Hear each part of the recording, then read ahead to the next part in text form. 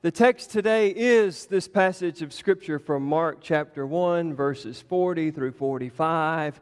And the title of the sermon today is Touching the Untouchable. Touching the Untouchable. This man was a leper, and it always breaks my heart when we encounter a Scripture where we don't know a person's name, that they're only known by their problem and not their name, who they really are. And yet that's exactly what takes place in this Scripture. We are introduced to a man and we are told that he's simply a leper. He has leprosy. And scholars tell us that leprosy could mean any number of different persistent skin problems back in Jesus' day. But it could be that this leprosy is referring to what we would now call Hansen's disease.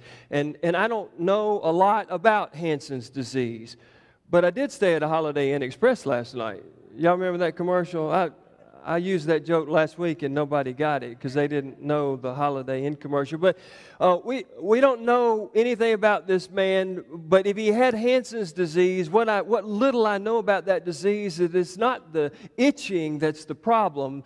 When I think of skin diseases, I think of just itching. But the problem with Hansen's disease, I'm told, is that you can actually begin to experience numbness in your extremities, in your fingers and your toes. And so the danger would be that you could hurt yourself and you wouldn't know it because you can't feel through your fingers and your toes. And so maybe that's what's going on with this man. All we know is that this man was a leper and that this man had leprosy. And yet we're told that he comes to Jesus. I find it interesting that this man would come to Jesus because as Miss Kathy shared with the children in our children's message this morning, people with leprosy were oftentimes isolated from the larger community. It was because people were afraid that maybe whatever it is that you have is contagious and that I might get it too. And there was also this concern about, well, if you're sick, if you're unclean, that makes you ritually impure. And if you're ritually impure and you get around me, then I could become ritually impure. And so this guy was likely abandoned by his family. He was likely abandoned by his community. He was likely out in the outskirts of town, and the only people that he ever saw or had contact with were other sick people, other ostracized people, other impure people. And yet, this guy has the faith, this guy has the tenacity that he is willing to violate all of the laws that regulated ritual purity, all of the ideas that people had that you can't associate with quote-unquote normal people. He's willing to risk all of that and violate those things so that he can come and he can see Jesus. And I'm wondering, what possessed this guy to do that? I mean, what caused him to take these risks and come to Jesus? And I'm guessing desperation. I mean, we've all, in a moment of desperation, probably found ourselves doing things that we would not have otherwise done. We may have found ourselves in a moment of desperation doing things that we know we should not have done. And so I'm guessing this guy thought, why not? I'm at the end of my rope. I've already been cast aside and abandoned by my family and my friends. I'm already living a pathetic existence of a life. Why not go to Jesus? Why not see if this man has the power and the grace to heal me, to cleanse me? And so the gospel writer says that he comes to Jesus and he bows down before him and he says, if you choose, you can make me clean.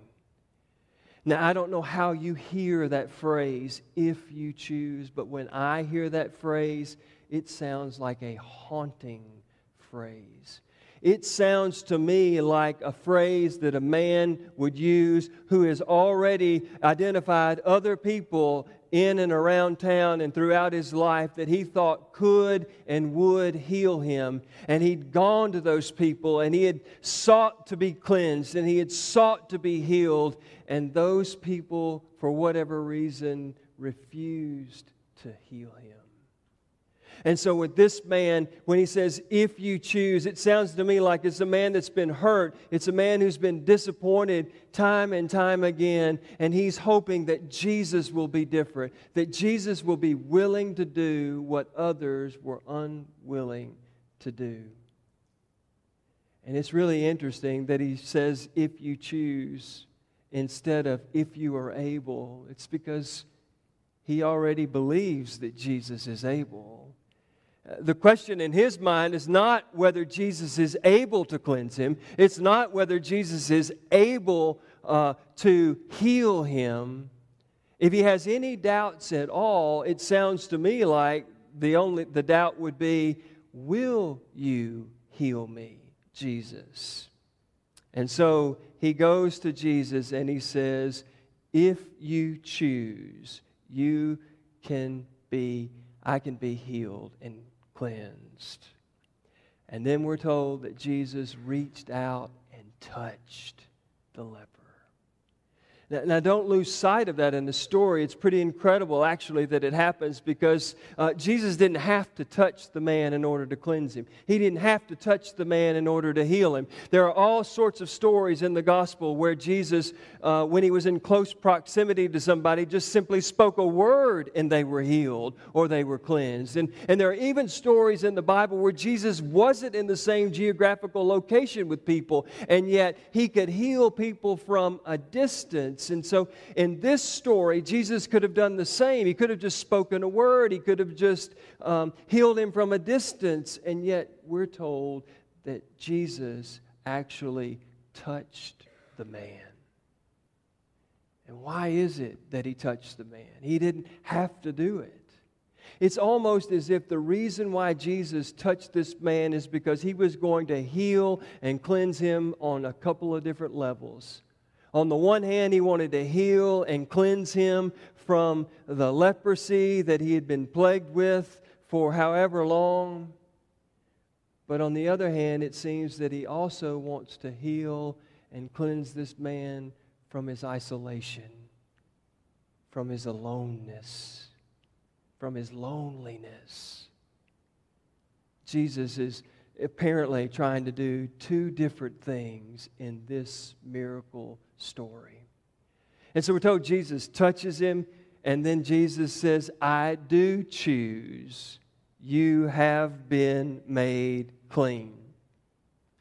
Can you imagine hearing those words? If you've ever prayed for a miracle, if you've ever been suffering with a sickness or a disease, and you just prayed and you prayed and you prayed, and somehow, some way, healing occurred as a result of your faithful prayers. You know how that makes you feel, that Jesus heard the burdens and the hurts of your heart and responded in a wonderful way. Can you imagine how this leper must have felt?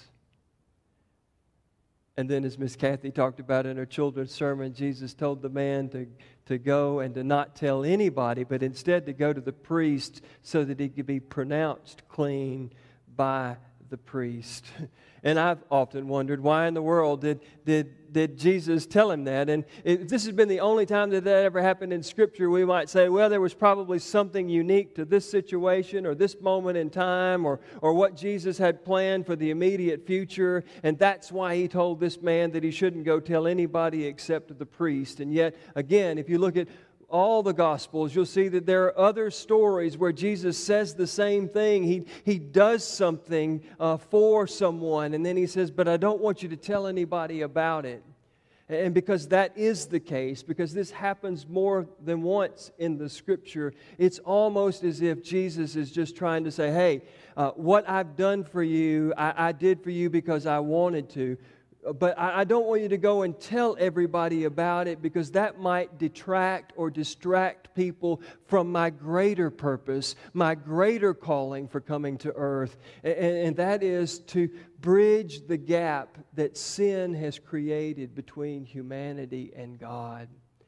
To bring people back together so that they can be in the presence of God. Yes, I wanted to heal you. Yes, I wanted to cleanse you. And yes, I did it because I love you. But there's a greater purpose that might get lost if all people are hearing about and talking about is what I did for you personally. And so Jesus asks him not to tell anybody. And so this leper listens to Jesus about like you and I listen to Jesus sometimes. You know, we know what Jesus wants us to do. We know what Jesus would have us to be and say, and then we choose not to do it. Well, here in this case, this leper who has been cleansed and healed runs off and tells everybody that he sees exactly what Jesus has done. And creates such a commotion and such a distraction that Mark says in his gospel that Jesus couldn't even go into the towns and cities anymore because of all of the uproar that this healing had created. And instead, Jesus had to remain out in the rural areas. This scripture lesson this morning is a part of a larger sermon series that I've been preaching on the last several weeks that we're entitling Love Beyond Reason. And the whole idea of this sermon series is that most of us know with our heads that God loves us, but somehow we've got to get that from our head and make sure that it lodges deep in our gut.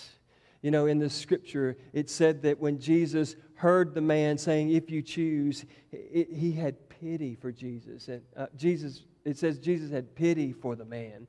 And we don't get a glimpse into Jesus' emotional insights very often in Scripture, but that phrase, pity, literally means deep down in the gut, which they believed was the seat of all emotions. You and I would say it differently today. We would say Jesus was moved with pity deep in his heart. And that's where we want the love of God that we know with our head also to dwell, is deep in our hearts. And I think the way that this particular passage of Scripture speaks to that love that is beyond reason that God has for us, is in this story. Jesus is willing to go and touch people that the world has deemed untouchable. Jesus is willing to get close enough to them to touch them. Jesus is willing to get close enough to people that have been labeled untouchable that he can observe their pain.